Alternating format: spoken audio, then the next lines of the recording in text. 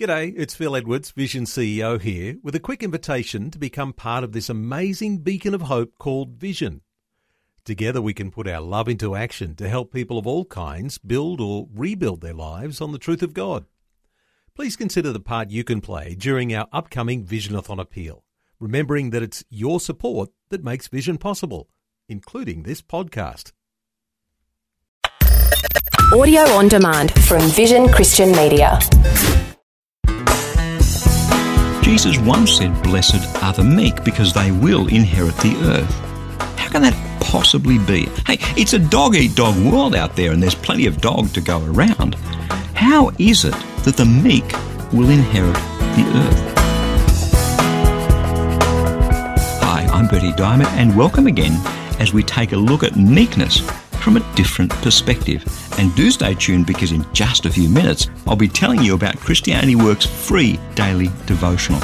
It's called Fresh, and it's all about helping you draw closer to Jesus and becoming all that He made you to be. Now, meekness apparently is not a quality that we value in people these days. We don't know many people whose great aspiration in life is to be meek. Yet it's a quality that Jesus values greatly.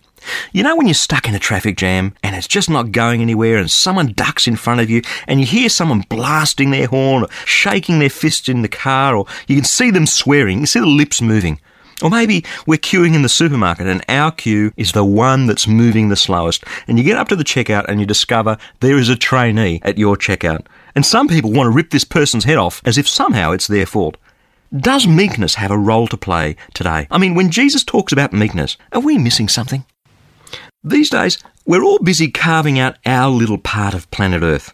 Have you ever noticed how angry people can get when there's a dispute about a fence with a neighbour? It's one of the most frustrating things that can happen, because everyone says, hang on, this is exactly my land, this is my part of the earth, and you can't cross over it. Whether it's career or family or home or whatever, we're all busy building a life, and we're programmed to get as much out of life as we can. I was recently in one of the very poorest villages in India, and I saw how people were living with dirt floors and in huts that weren't waterproof. The only bath in the village was some black plastic strung up around a few sticks and a bucket. And then you kind of compare that to how we live, and you think, how much is enough? The big difference between what we actually need and what we want. Why so much? What fuels this desire? I love what Paul Clitheroe, he's a financial commentator on TV, said about investing in a motor car. He said we should buy the cheapest car that our egos will allow. It's a good line, isn't it? But there's a hint of the sickness that underlines the ethos of conspicuous consumption. It's less to do with genuine need and enjoyment, and it's more to do with ego. I'm not saying that necessarily if you drive a big flash car, it's driven by ego. But for a lot of people, that's exactly what it's about. The world is kind of, full of proud people filled with their own sense of self-importance, their own ego, who want the earth. In fact, they think that they own the earth. I live in an inner city suburb of Sydney, and the roads were built 150 years ago, and they're very narrow, and they're just not made for the traffic that they're meant to carry these days. It's particularly bad on Saturday mornings because everybody's out doing their shopping. There are a lot of cafes and little restaurants around where we live, so everyone's going to have their coffee and have their morning tea and their lunch. And in this terrace house that we live in on a narrow street, the front window of the lounge room is only, a couple of metres away from the road. And all of a sudden there was this vociferous argument going on between these two men. One was being particularly vindictive. He was swearing at the top of his voice. And as we listened to this, my wife and I, what was going on is they had obviously had a disagreement somewhere in the traffic. The guy who was swearing thought that the other man didn't give right of way when he should have, and so it went on. It was really, really ugly. The paradox of all of this is that we heard in the argument that this man with his wife was going off to have a cup of coffee at one of the nice little coffee shops. I wonder how much this guy actually enjoyed the cup of coffee that he had. I wonder how much he enjoyed the beautiful sunshine and the birds in the trees and the company of his wife. I mean, the reality is, his day was ruined, wasn't it? I mean, the anger and the swearing, there's no way that he can get on and enjoy the things that God's put around him. When we live by ego, we have to come first. We have to be kingpin. We always have to get our way. Isn't that right? We can be so ugly as people when we say, I am first and you are last.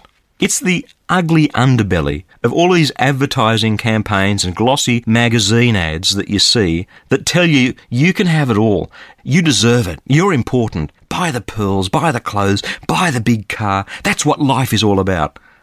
The reality is, as my auntie always used to say to me, she said, Bernie, you can only sleep in one bed, you can only drive one car, and you can only be married to one wife at a time.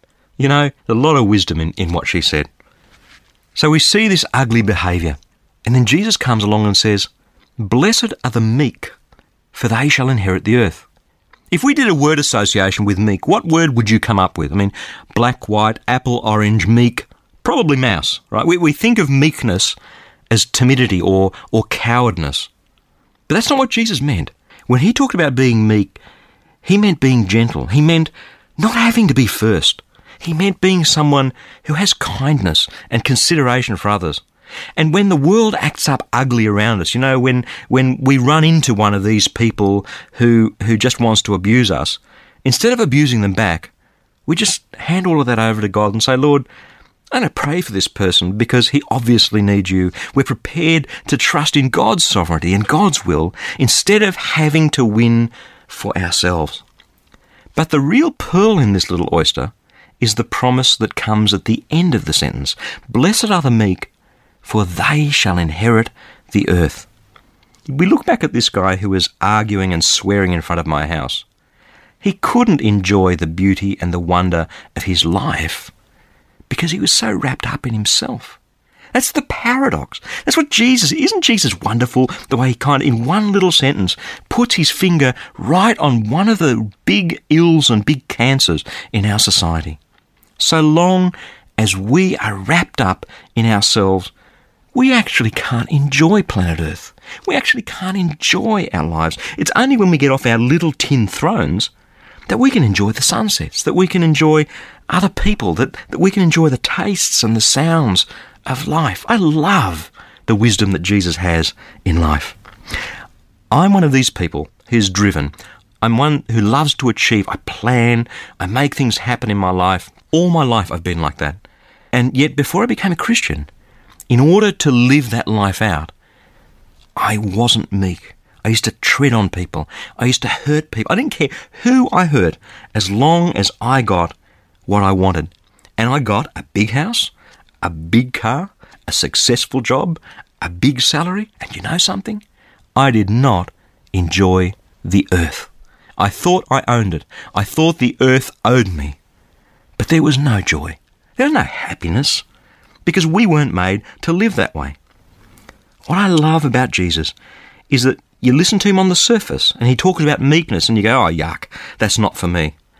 But you really listen to him and he's setting us free with every word. He's setting us free. He wants us to live life in abundance, and God rewards the meek by letting them enjoy their lives and their surroundings in a way that's not open to most people. Blessed are those who are happy with who they are and what their lot is in life and what God's made them and what God's put around them. Blessed are those who don't have to be the kingpin. Blessed are those who just leave it to God and enjoy their lives. Let me encourage you. If there's a part of this in your life, if there's a part of this, I have to be number one, and you know something? There is in each one of us. There is in each one of us. Let me encourage you with this promise from God. Blessed are the meek, because they will enjoy and inherit the earth in all its fullness.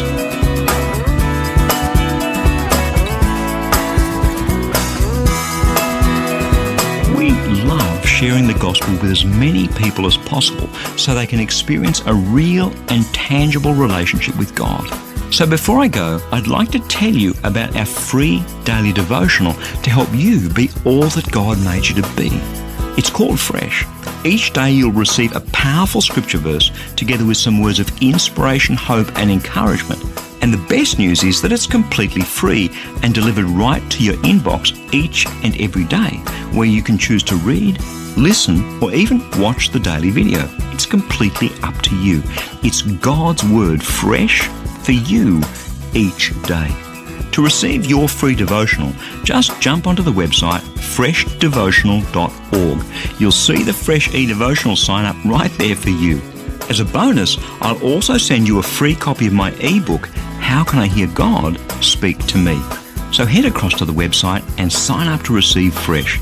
I pray that your heart will be touched and transformed as you draw ever closer to Jesus through His Word. That web address again, in case you missed it, is freshdevotional.org. I'm Bernie Diamond. Catch you again, same time tomorrow, with a different perspective.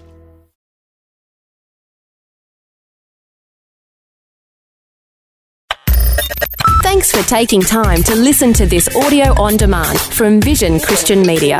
To find out more about us, go to vision.org.au.